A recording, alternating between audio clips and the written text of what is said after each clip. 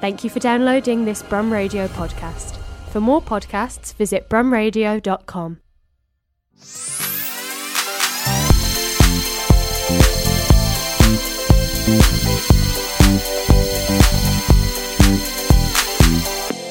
Hello, Babs, and welcome back to Season 3, Episode 2, with me, Laura Carter, and my co-host, Sophie Hillier. Hell yes. Isn't it mad to think that actually when we started this podcast, you were Arrowsmith and I was Johnson? That's how far we've come.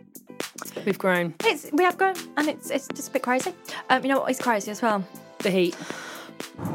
Guys, it's hot in this studio. I swear I thought it was air conditioned. Yeah, there's no aircon, there's no windows we can open. We are basically in literally a padded cell. We are, but we're here to bring you the content, sweating. So I hope there's that little bit of appreciation that, you know, when you listen to this in a few days, whenever we release it, that you appreciate the heat here, the heat and sweating. But as always, we've got a cracker of an episode today. We've got a fantastic guest today, Sam Preston. Yay. She is ex-buyer and she is now a freelance stylist. So lots of kind of very product focus experience and things to tell us all about. So really looking forward to that. And then just as always, a bit of like to know, a bit of in the know. Bit of Kim Kardashian, bit of H&M. Lots of things going on in the industry at the moment. So can't wait to delve in. Yeah, absolutely. And just before we go into the next segment, we'd just like to say a huge RIP to Olivia Newton-John. Sad time, Sandra Dee. Get physical. Well, we're not going to get physical. It's too hot to get physical. Absolutely, don't touch me. Love Sandra Dee. RIP, and also to Issey Miyake, who another loss for the fashion industry this week. So, my absolute favourite segment, In the Know. I just love it. This is where we just go all out, don't we? Industry goss. Love it, absolutely love it. So we're going to start actually, and this leads on so nicely from our Like to Know last week when we were talking about ASOS and Zari's and cultural appropriation, appreciation, and diversity in fashion as a general. Burberry this week. First ever Sikh model. Yeah, little 4-year-old. Love it. So child as well. So we've got age in there. We've got diversity and race. It's so refreshing to see. Isn't it mad that it's 2022 That's and we're what I only was just say. we're only just like here. WTF? Why is it taking this long? I mean, I think it's great that they're representing different cultures and diversity, but at the same time, when you sent me that post, I was like, what? Yeah. Is it not already? Yeah. Why is this not? What? Yeah. Like, we've even had, disabled models and all those things before. I just think it's just crazy. Like, we went to uni to study fashion in 2008. I mean, we're old. We're old. But, it feels like it's a never-ending topic. Same with sustainability to a degree. It's just not happening fast. Ending. Both aren't happening fast enough. No, absolutely not. But, race is just a given. We live in a multicultural society world. I know in the UK it's very multicultural. Why? It's just the norm. So but it shouldn't even be news to me. Like, I mean, it's great. Yeah, we're celebrating it. Why are we saying, oh my God, Burberry are the leaders for having a diverse child in their campaign? So what? Yeah, supermarkets have been doing this forever. Oh yeah, because you had a campaign at Sainsbury's, didn't you? Yeah. We would. Yeah. You'd have a mixture of all different age, races, cultures, shapes, sizes, everything. So why are they doing it? Because when you think about fashion, it filters from the top down. Yeah. So why is this funnel being reversed? You see, well, that's the old theory, isn't it? It's a trickle down, isn't it? This is where, I'm not really a trendy forecasting person, but I know that theory. But I think it's been trickle up for a long, long time. I think so too. I don't think the luxury industry have that impact. I don't think they're the innovators anymore. Even if you think about Balenciaga and their metaverse, well, H&M and Zara have been talking about that for a long time. Yeah, I had students doing dissertations on this 2-3 years ago. Yeah. Like, it's just not new. So, it's really interesting that everything's kind of coming from the ground up. And I just feel like, I think it's probably since the pandemic, like, everyone's just absolutely panicked, haven't they? And, because... we're going to talk with Sam in the Get to Know segment as well about how brands become arrogant and don't move and don't stay ahead of the curve and this, that and the other. And I think that does happen. Not that I think diversity in fashion is a trend. I'm not referring to that part at all. I'm talking about the luxury industry. I just want to make that really clear. The luxury industry used to be, like you said, the innovators, and now it's just not the same. And I think that's because there's so many young designers that are setting the standard and they're bringing the newness. Embarrassing them. It's almost embarrassing. I really don't want to slate Burberry for this because I think Burberry have done something amazing and the media have publicised it really, really well and positively. Like we said, it's great. It's great. It's a step. It's a small step. It should have been a step, a 15, while 20, back. 30, 40 years ago. But you're absolutely right. We've seen an influx of very young, new, very emerging designers that really focus on race, diversity, cultures, all these different things. Age. We're going to talk about H&M in a bit and how they're pushing diversity in their campaigns. It's about time, and it's like they're showing them up. These new designers that are appearing on the scene are showing up these real classic brands. If you say to anyone walking down the street, name some designer brands, the ones you're going to hear: Chanel, D&G, Versace, and those are the ones that there's Prada, the Louis Vuitton, the Gucci's, the ones that have got these long, big relationships. They've got they go back in history, and they've got that heritage, I suppose, and that's what everyone remembers. It's the reputation, isn't it? Yeah, and I just think it's really interesting that these young emerging designers are coming in and kind of going, this should just be the norm, and then suddenly it's like, 3 years later, let's have a diverse model. Ooh, fun. I think it goes back to being cocky. And those big brands are so cocky that we can just who was it? Was it Gucci last year that did those awful trainers that looked like they'd been worn by 80 people and they sold them new, and I'm just like, oh, come on. But it's trying to be cool. They're not doing their research to understand their consumer and understand how the industry is moving. Yeah. That they're just we can throw out whatever and people are going to do it and copy. Yeah. When really, I think it's coming from the bottom up, and it's these new emerging designers that are saying, hey, this is new fabric, new technology. This is how we construct things this way, and it's moving up. Yeah, absolutely. And we've seen a lot of it in kind of the luxury streetwear industry. Yes. I mean, I don't know if we've talked about it before, but Supreme selling a brick. I mean, for crying out loud. A brick sold. I'm going to make some bricks and sell mine. Why? I don't know. But, it's those kind of big movers and shakers, the industry disruptors that are really, Yeah.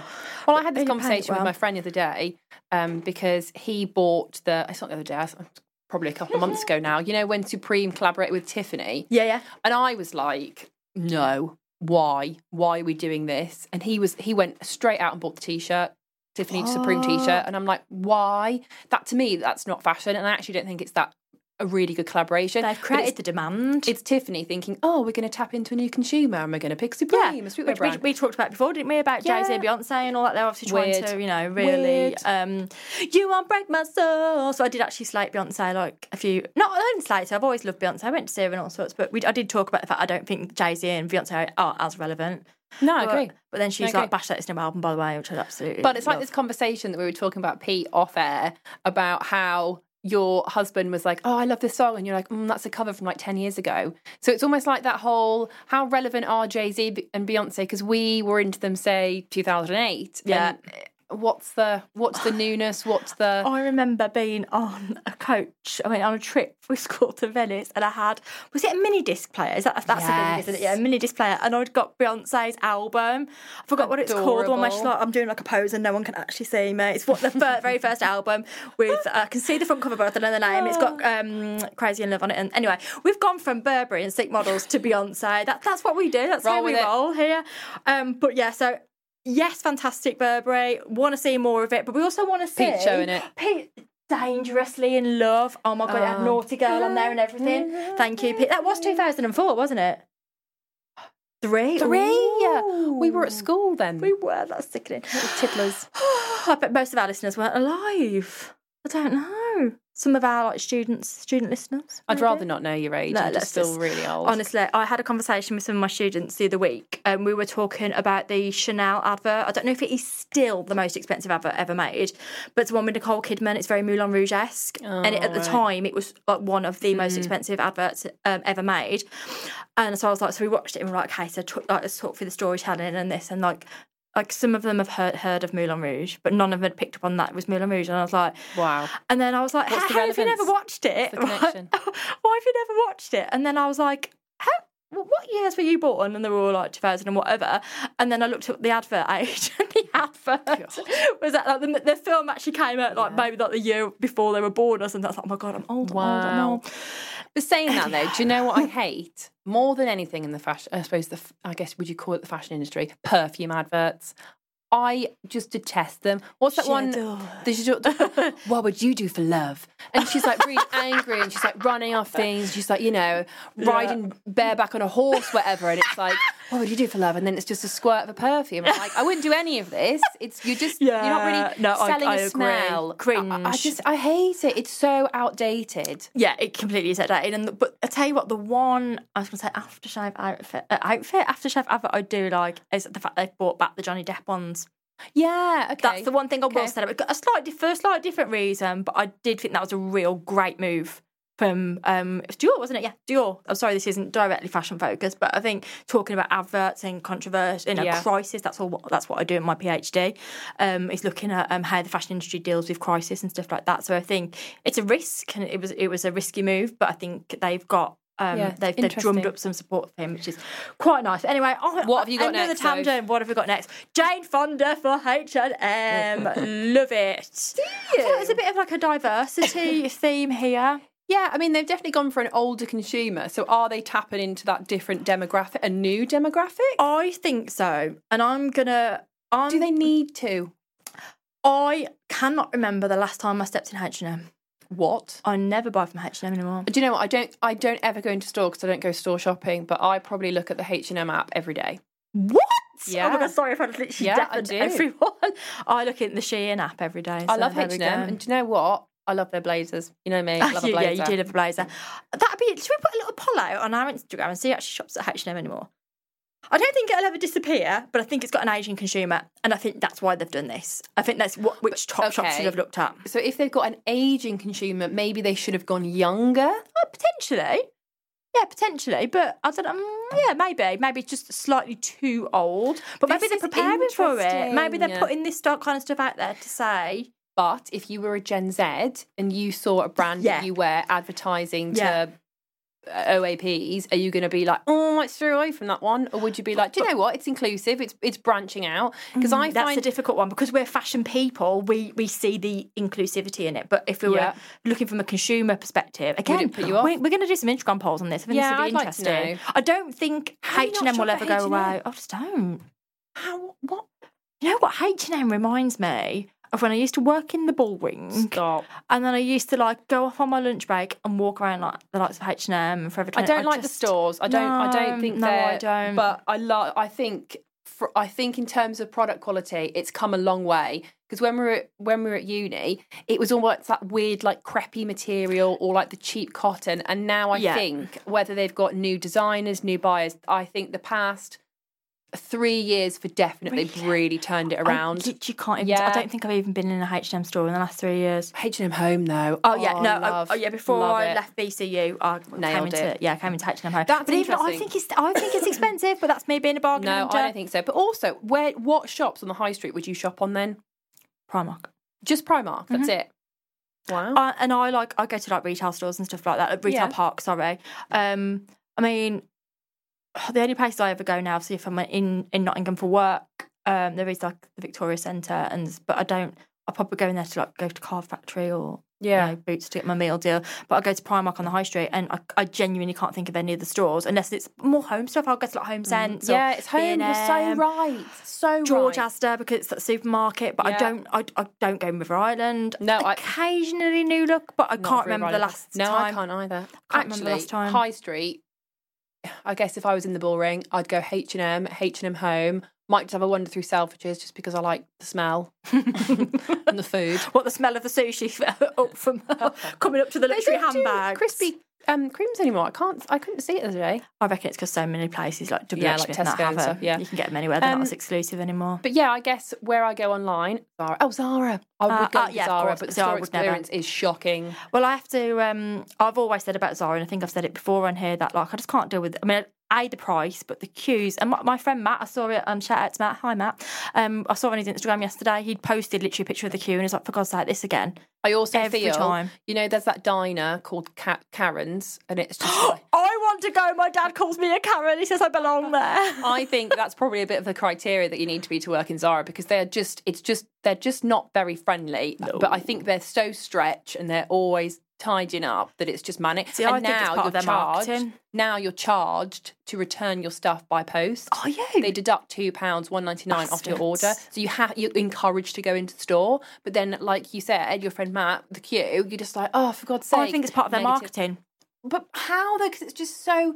It's getting people into store, creating the demand to be there and get in the queue and like keep people wet. I just think. But who wants to queue? I mean, I know we're British and we love a queue, but it's too far. Well, exactly. But I think if you look around, there is people on the floor. I once went up to someone in Zara many years ago in the Birmingham one, and I asked, "Can someone please be put on the queue?" And they were like, "On the till," and they were like, "No, we've got no one."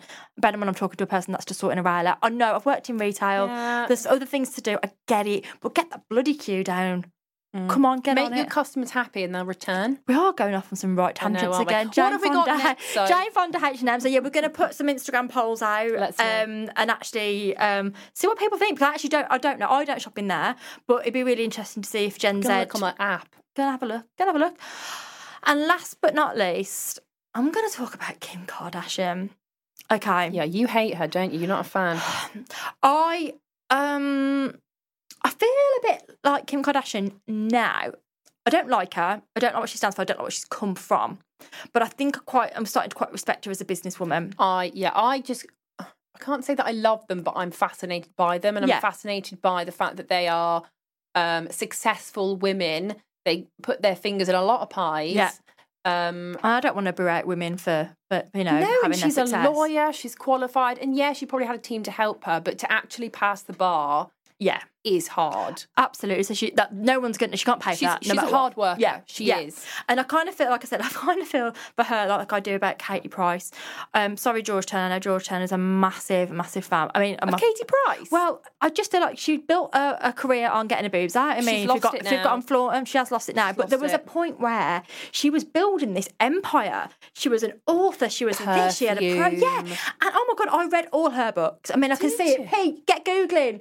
What's the Katie Price book, the first one? She's like, I can see the cover, it's pink, there's a body silhouette, she looks fabulous, and I loved the books. I think like it was about a girl called Secret or something, I could be lying. What? But I kind of feel, PP is searching, like I've got that kind of same respect because she took something, in her life and she built a business and she got her money. I know she's gone off the beaten track a bit since. Oh, Pete's got it.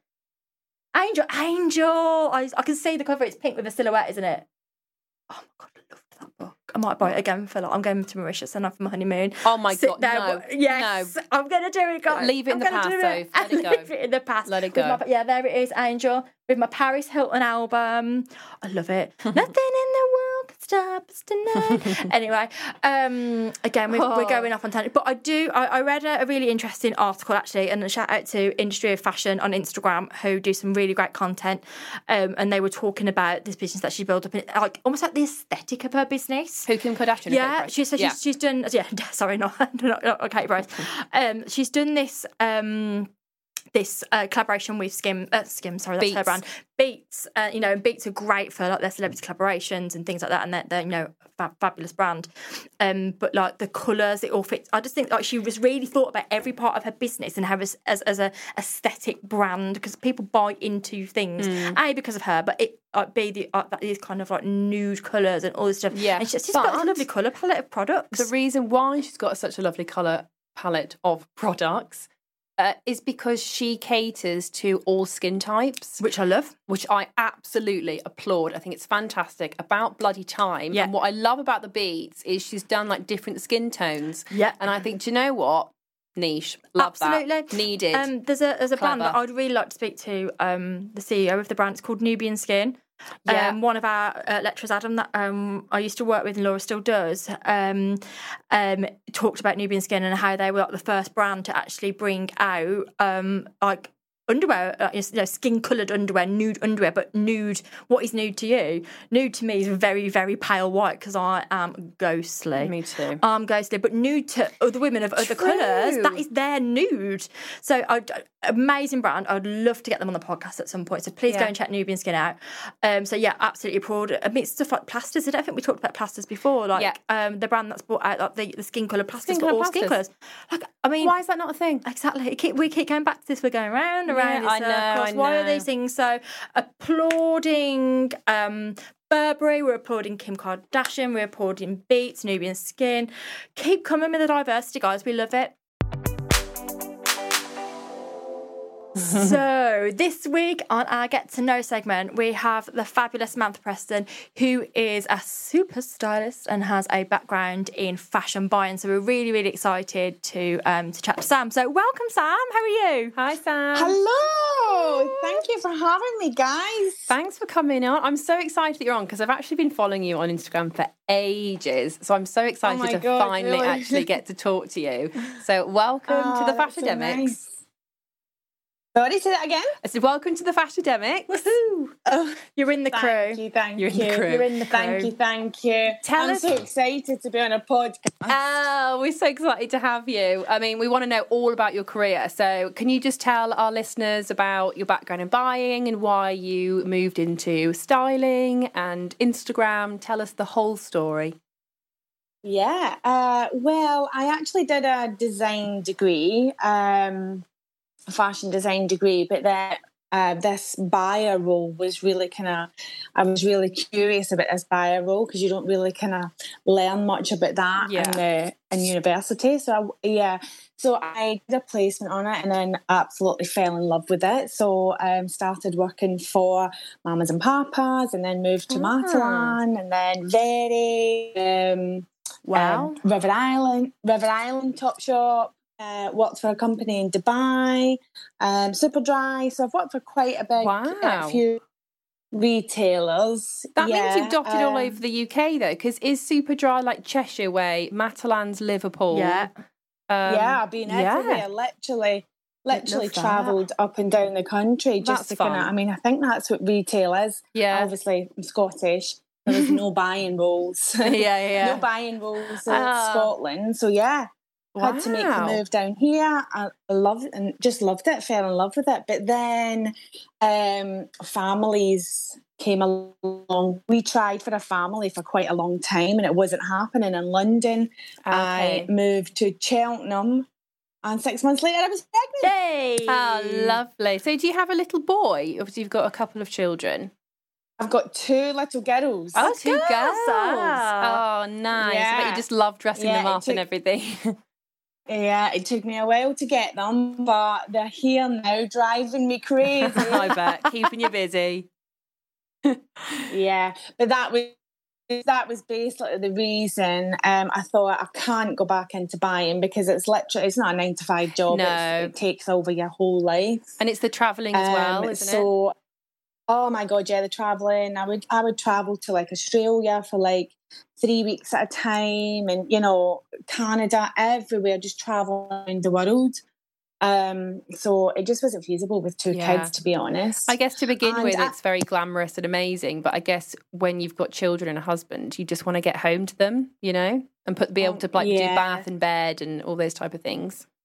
Yeah, and I just had to make that decision. It's the kids and it's my buying career, and I already got to the top of my buying career anyway, so I feel like I had been there, done that.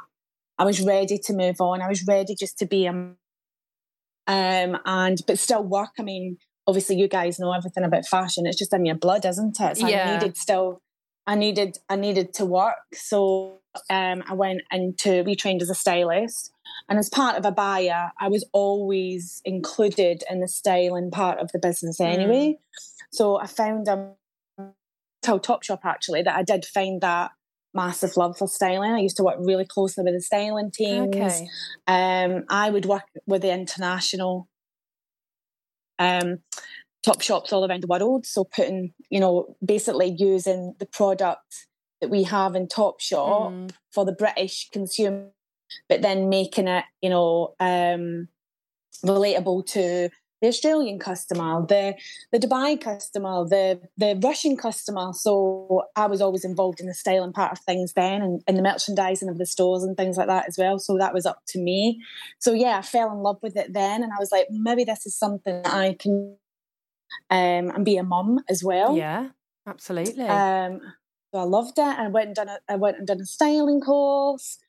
It was really just to kind of brush up, the body types, how to style different body types and everything like that. Because as a buyer, you kind of have an all-round... well, you do fits, don't you, on different model sizes? So I guess you have that understanding. You do fits. You've got the retail background in terms of like comp shops and consumers and the fabrics, so quite a lot as a buyer.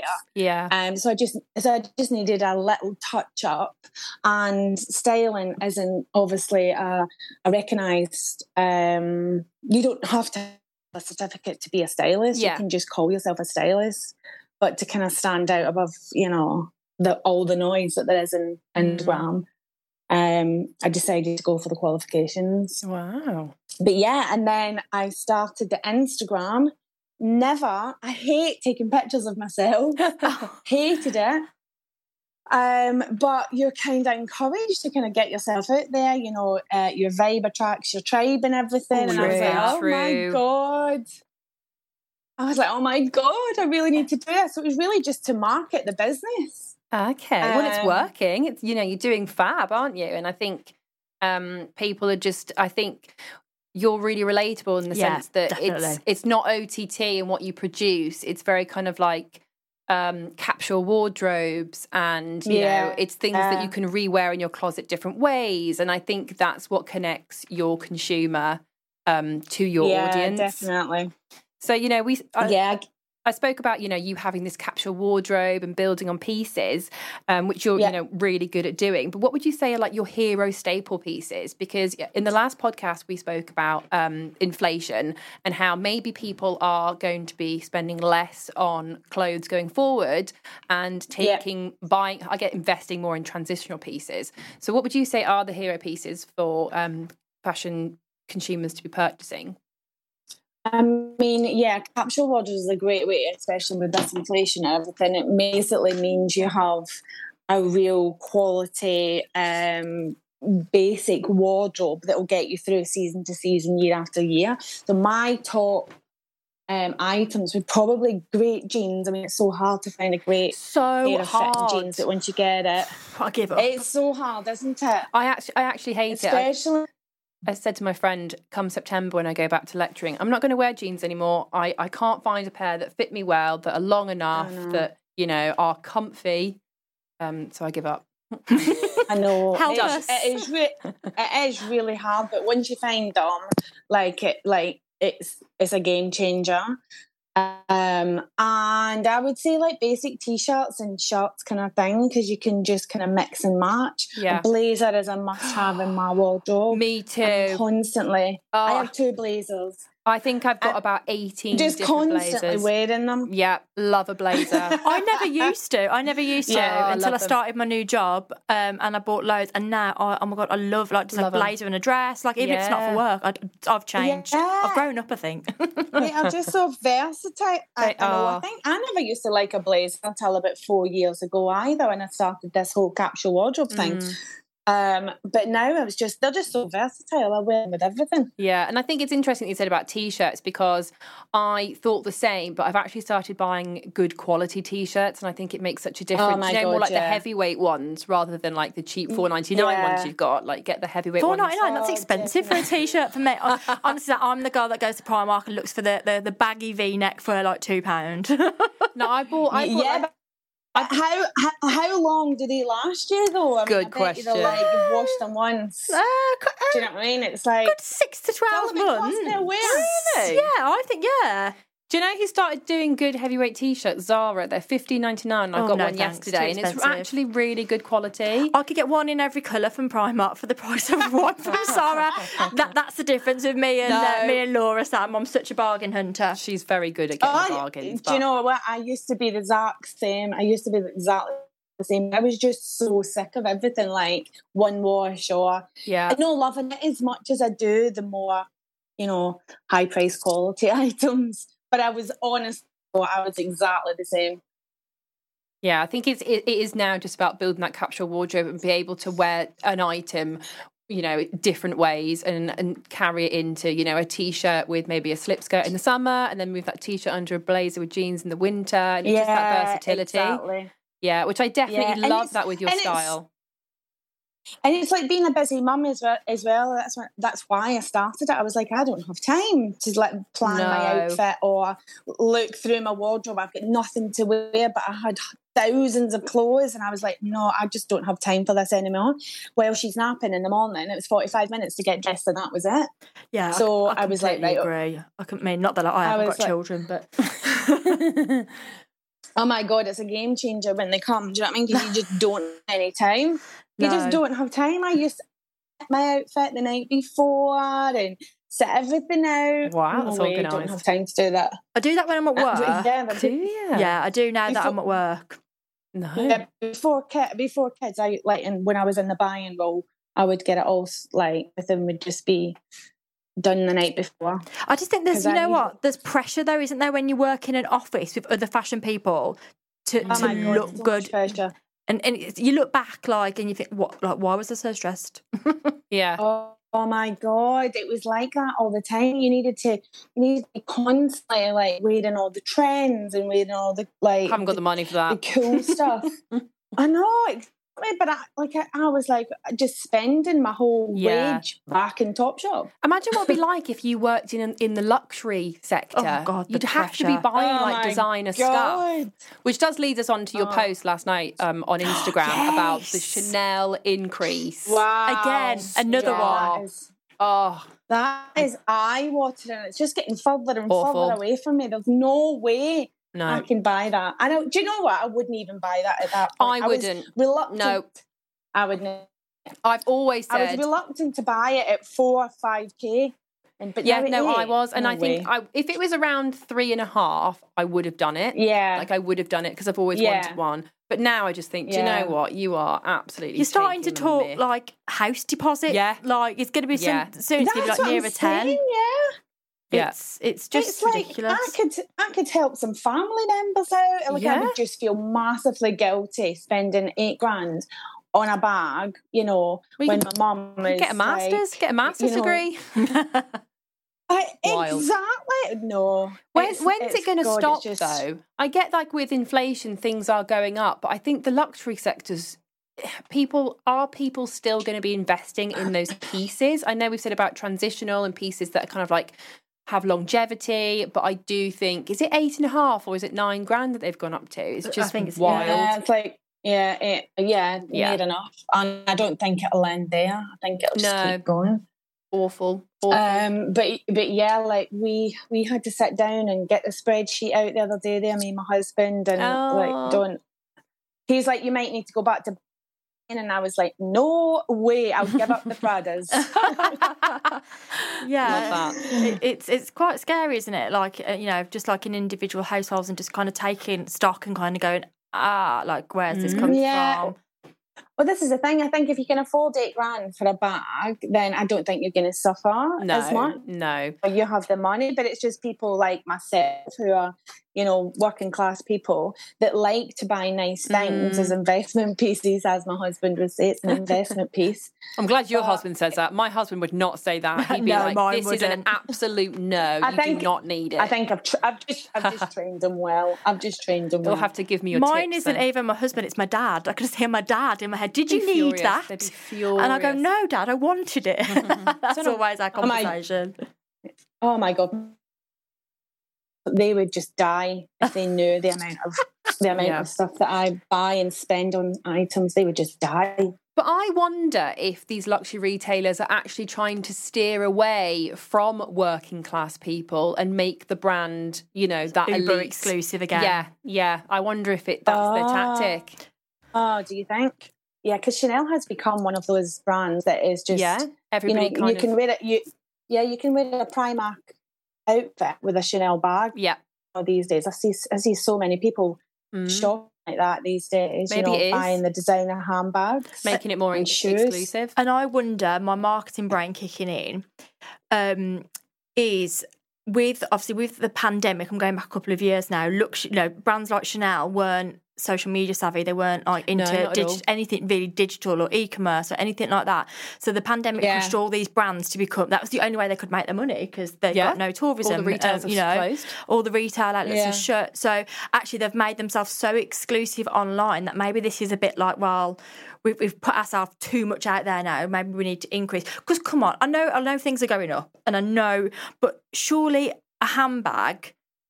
It's not that much to make. Exactly.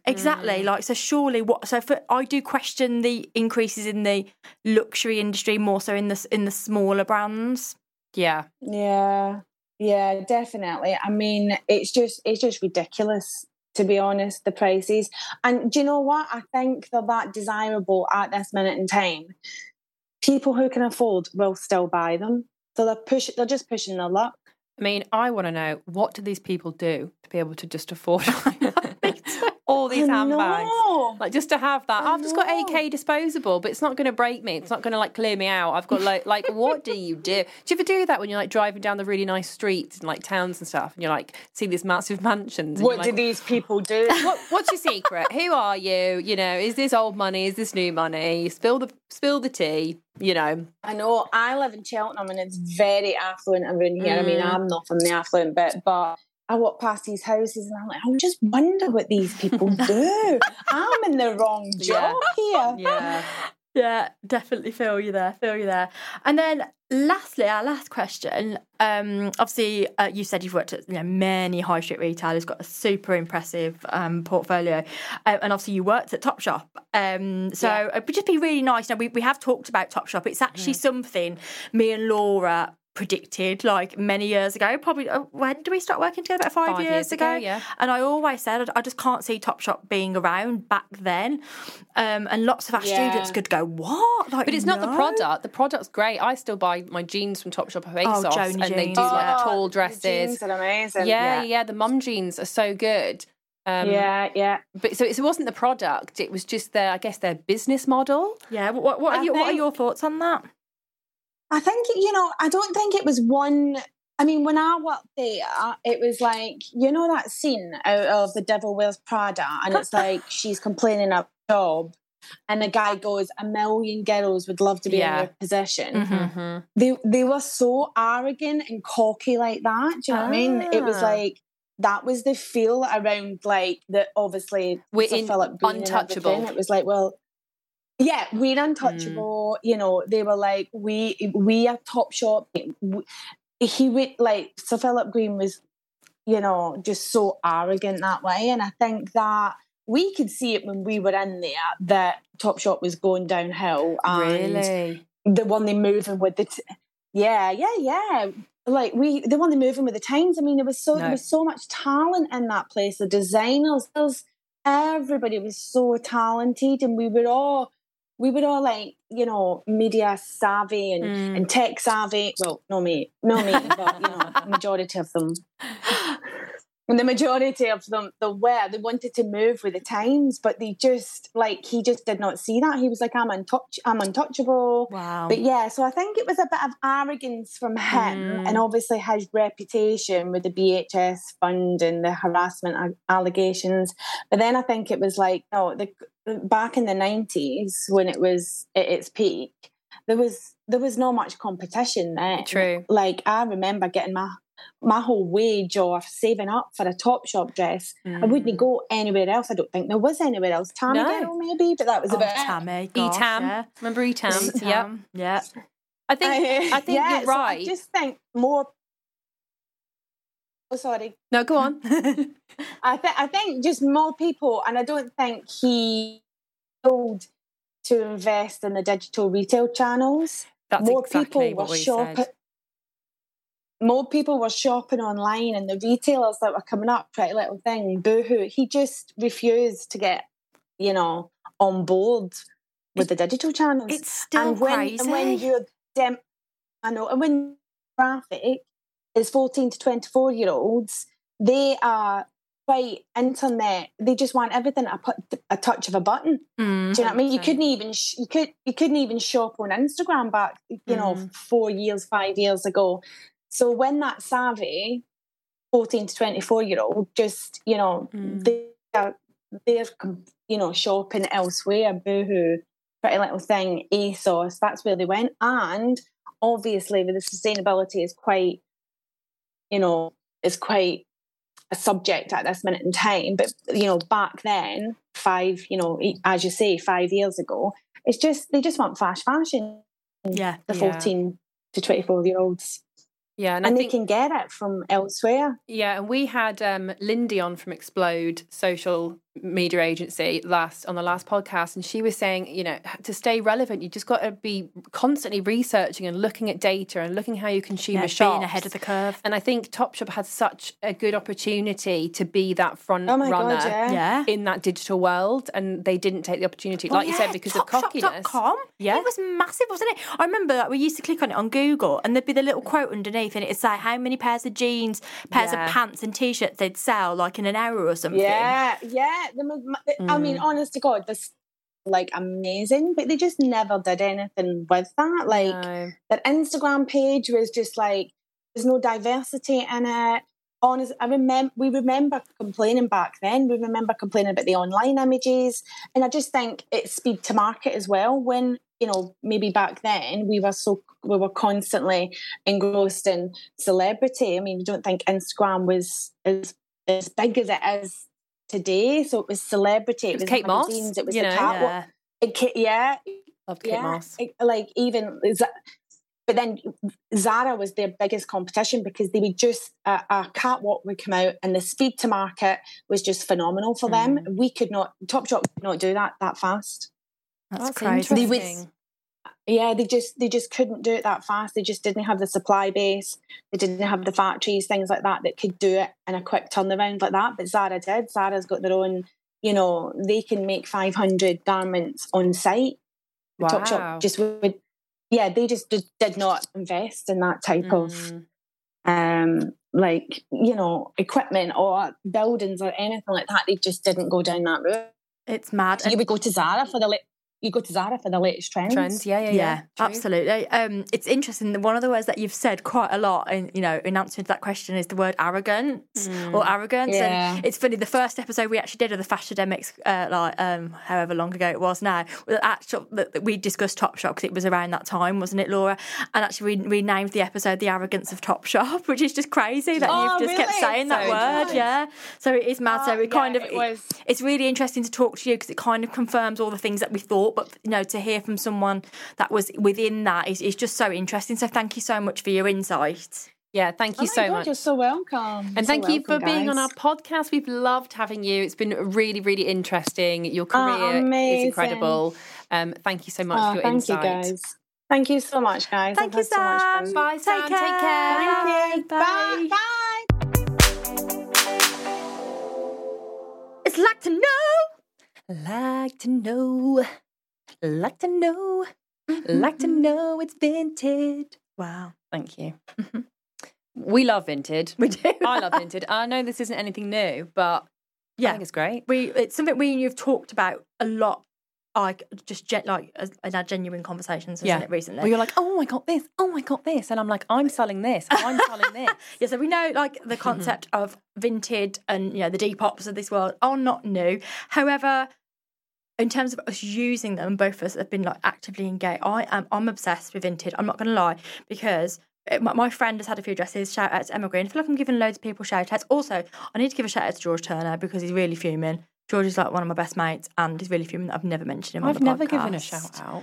I always mention, like, you know, my dad and everyone. But George Turner, this is for you. But my lovely friend Emma Green, I've got some beautiful bits off Vinted. And I thought, you know what? Because I've had Depop before, and I feel like Depop's a bit like, not pretentious, it's an app, but it's a bit more like, I don't know, I feel like Vintage is very like normal people just getting rid of their normal shit. I don't know. It has. I think isn't that what you want? It's normal stuff. I think it's the way they market it, though. I think Depop becomes a bit more like, it's a bit more premium-y. I don't know, but Vintage, I just feel like, you know, you get your home stuff on there. You can get this, you can get that. Like, what I love about Vinted is when you sell stuff, you don't get charged. There's no fee. So people are going to be moving away from eBay because eBay, Depop, they take a percentage of what you earn and that's taken off the postage as well. So you actually lose a fair bit of cash. Yeah, and you know what? It takes a lot of time. I mean, I've not sold anything on Vinted yet, and I probably do need to go through my stuff and get some stuff on there. I sell everything. Laura is literally, when I said, oh my God, I've bought this dress on Vinted, I was like, I sell everything on Vinted. I've sold so much wedding stuff. I had like a third wedding dress that I didn't wear. I know, what a joke. I panicked because I didn't like my dress and I spiraled and I just bought another one. Look how fit she looked. No. And then I just sold it and it was great and it was so lovely and I met a lovely girl on there and I just sold so much stuff, bridesmaid dresses, summer dresses. It's great. I love that. And you know what I like as well is, I mean, I got banned off eBay from selling things because it used to take so long. I think I've told this story before, but I used to work like on Great Portland Street in London. So when I was in London, I used to sell a lot of stuff on eBay. And I used to go and have like my lunch hour and I'd spend my lunch hour in the queue and sometimes not even make it to the front of the queue. Maybe it's because I worked in central London. So my stuff was always late sending because I was like... So, but what I love on Vinted, I think they give you like a week to send it. So, like, I mean, as a customer buying, I can't order something for tomorrow off Vinted. I've got to know that it's going to like take a couple of weeks. I think I've kind of got used to that. Oh, well, yeah. I mean, I don't know how quick you send your stuff. Like, I'll try and send it the next day. Oh, do you? I try to. I feel like I'm quite patient with it because I know that it's come. Yeah. Well, I always message them and say just to let you know I posted it or I'm going to post it on Friday or whatever. But I just think it's great. Yeah, I think it's good because I think it's got like benefits for both the seller and the buyer. So from my perspective, you guys know I love a bargain buy now, but like I'm literally sifting through some of this stuff, and I'm like, I mean, I've had a lot of my work stuff. Obviously, I've got the new academic year coming up, and I've had a lot of my work bits because I'm like, I like to try and keep my work wardrobe separate and have like a load of shirts that are just for work, a load of blazers that are just for work.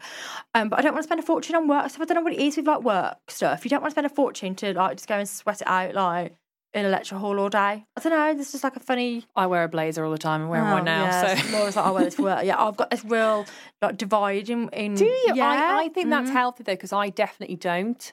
But now, starting a new job, kids. We'll talk about it more on the next one, can't we? We'll do a proper like congrats. Now I'm starting a new job. I feel like I need a new wardrobe. Yeah, I felt that when I first went to Nottingham, and now I'm not coming back round to the academic year. I'm like, right. Yeah. So I've literally had new year, new me. New year, new me. I've had new trousers. I've had new work shoes. I've had new, but like and majority of the stuff. This is what I'm buzzing about. I mean, I've got no qualms, in where a lot of stuff is like I've worn it once. That's cool with me. Whatever, I don't mind. We'll shove it in the wash. But a lot of the stuff I've bought has come with labels in. No way. I've had like a lovely pair of leopard print pretty little thing trousers, £2.50, label still in them, bang, perfect for work. Love it. So sustainable. So it's my way of feeling like I'm doing something. I know, I'm proud of you. So yeah, Laura's making an absolute fortune and I am getting all these fab new clothes. You say an absolute fortune, but I did buy it for more than I've sold it. So... maybe not, but I'll get, But you know what? It's better than just sitting in your wardrobe and doing true. nothing. And someone on the other end, just like me, will be so happy with that bargain. If anybody's on Vinted, please buy my shit. So guys, thank you so much for tuning in and sharing your drive, your house clean, your falling asleep moment with us. However you listen to your podcast, I listen to podcasts in all those ways. So thank you for listening again this week. We hope you gave some lovely insights from our lovely Sam. And obviously lots of different discussions as always. So as always, have a wonderful week. Enjoy the sun. Well, we're sweating. But we're free now, we're going. So enjoy your days, guys. See you soon. Thank you, everybody. Bye. Take care.